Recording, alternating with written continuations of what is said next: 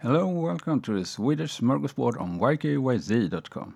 Sweden has never been known as a nation of sprinters, but through the years some good middle and long distance runners have come from here.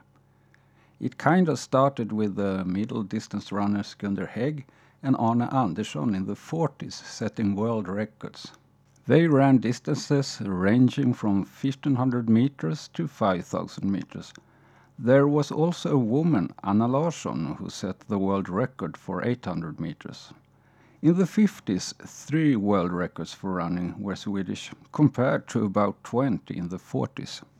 The 60s were bleak. There was not any world record set by a Swede.